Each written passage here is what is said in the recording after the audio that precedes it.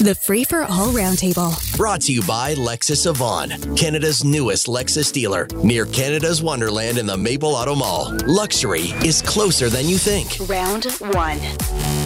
On the round table, Courtney Betty is here of Betty's Law, Jerry Agar from the Jerry Agar Show, and we're being joined by a guy who you hear from time to time on the show, and that's Joe Cristiano, who is busy producing the show, but we've wrangled him into being one of our pundits this morning as well.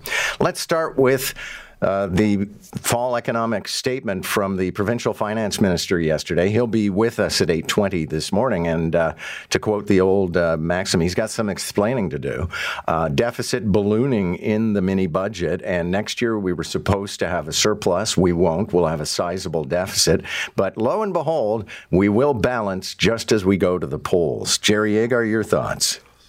I don't know. I don't know. Well, I don't. I mean, I had an expert on yesterday, and it was, what's this infrastructure bank going to do? I don't know. So I suspect what it's going to do is kind of like one of the other stories we'll talk about here, take money from productive people and give it to unproductive people. That's what I fear. Courtney Betty, your thoughts? I actually share Jerry's views on this, John. The first thing that came to my mind when I read it, Metrolinx all over again. So here we're going to put all these funds in, and someone's going to benefit, and who knows what the end result. But there's a second part to this, John, and I really think that the province may be onto something here. It's just how they structure it. Our pension funds, both Ontario and Canada, we really need to look and see where are they investing those funds right now, because a lot of that investment, John, is actually happening outside of Canada.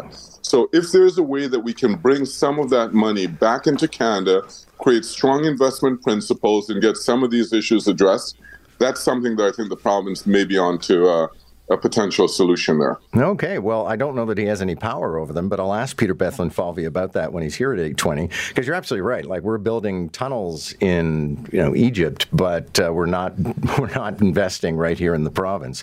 Last thoughts. I realize you're not necessarily an economist, Joe, but you're a taxpayer, and I think a lot of people are having the same reaction as Jerry, which is, okay, we elected this government to rein things in, and they just keep getting bloated. Well, I'm kind of more of the mindset of deficit smith of it kind of thing, because I have a feeling that we've seen this many times before. Oh, we're going to have this kind of deficit, and then 2 months later, the Auditor General comes out with the report. Well, actually, we're well ahead of schedule. And Robert Benzie will have a story on, hey, look at that. We are, in fact, ahead of schedule. And I'll be booking Benzie on. And then I'm sure Marit Stiles will come on. So I'm going to take a wait-and-see approach on that whole deficit thing. So it's like a scene out of The Prestige where we're being, feint and dodge. They're distracting us, and then they're going to go, look, balance. Well, again, I've done enough booking on this show to know this is how this will end up playing out. Okay, we'll start making those bookings. Let's see. The NDP is going to back the Conservative motion, which will be introduced on Monday, calling for a carbon tax pause on all home heating. Courtney, this is just sort of the next chapter, I think, in the complete undoing, because if you're going to go for heating oil, then people are going to go for gasoline. Everybody's going to be able to make an argument that these are basics in our lives and people can't afford them.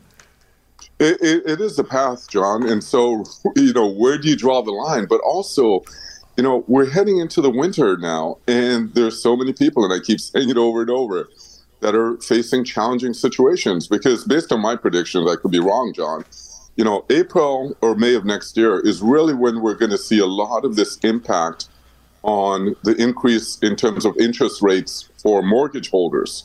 So this winter is going to be potentially a very, very difficult one for many Canadians. So anything and all that we can do to help them get through this period on a temporary basis, we need to look at it.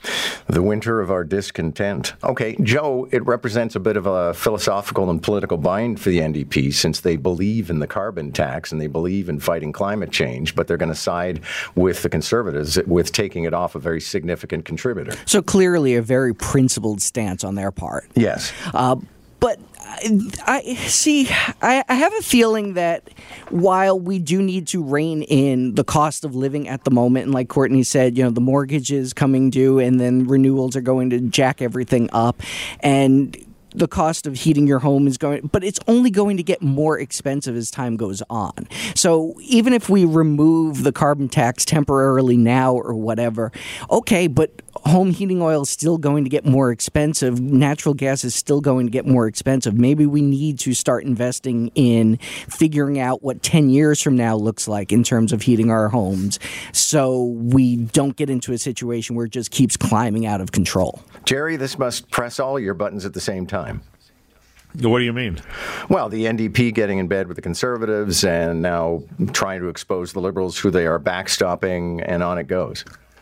Well, I'll give the Liberals, or the NDP rather, a thumbs up on this. I think if you can get the NDP and the Conservatives working together on something, maybe that's the right thing to do. And maybe at this point, they've both figured out what it is the public not only wants, but, as Courtney was pointing out, needs. I mean, this is not some sort of government break on your heating costs. This is a removal of an injurious tax. And the only person who can't seem to figure that out is Justin Trudeau. So if he goes down in defeat on this one, it's a win all the way around. Justin, Jerry, I just saw visions of Jagmeet Singh dancing. Hearing those comments coming from you, getting thumbs up. I'm sure we're going to see one of his videos online soon. Jagmeet finally put Jerry's giving him the thumbs up.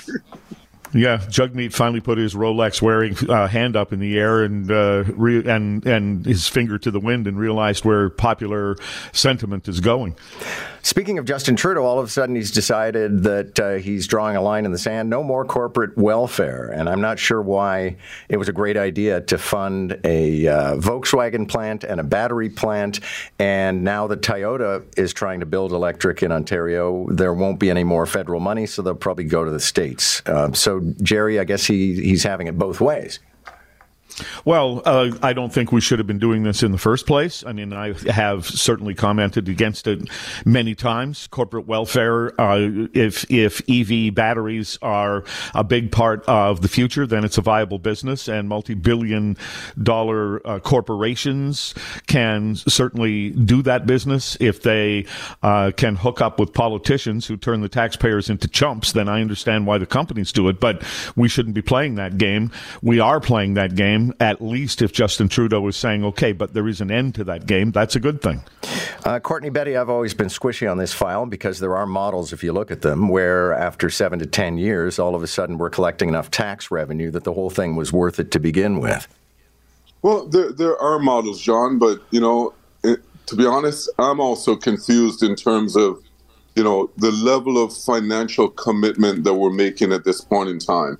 And, maybe it's a good thing to draw the line, but we're still on the hook for billions of dollars with some of the other announcements that the Liberals have made. Listen, let's hopscotch through a few other topics at this hour, including Toronto faith leaders. We spoke with one of them, sent a letter. I think it's 175 people from all faiths calling on the federal government to do more to house asylum seekers. I know, Courtney, you signaled that you were hot on this one. Yeah, John, there's an underlying issue here that no one has really touched on. So I'm going to raise it and I'm going to throw it out there. There are many people within the Black community that feel that racism has a big part to play in this. Because when you look at it and you look at who the asylum seekers that are out there sleeping on the street, they're primarily individuals from countries that they're Black individuals.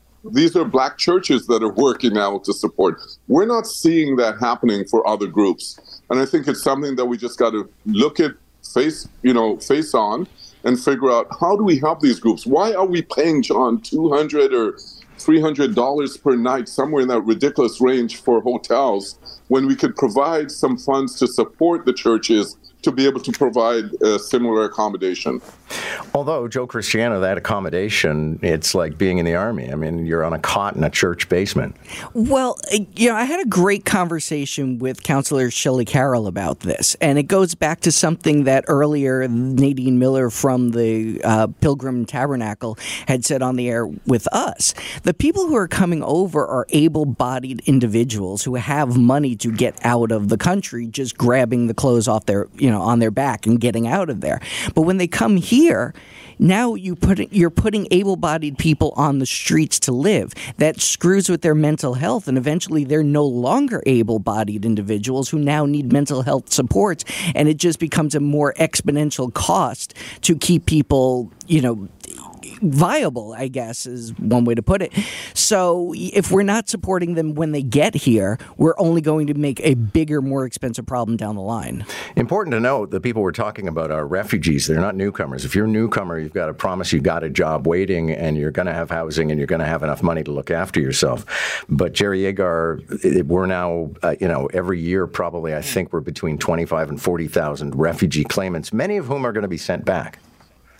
Yeah, the refugees are a different class than immigrants, as you're pointing out, and many of them are in desperate situations and do need help when they get here. Maybe some of them will be sent back, but they're now making up a huge percentage of the people who need shelter, who need food, and it is absolutely a federal responsibility. So if the churches are banding together to go after the federal government, they're on the right track. I think literally everybody should be hounding the federal government for their responsibility. Either that, or we're going to have to take the refugees and put them on buses and let them out in Ottawa and see if Justin Trudeau will then look after them.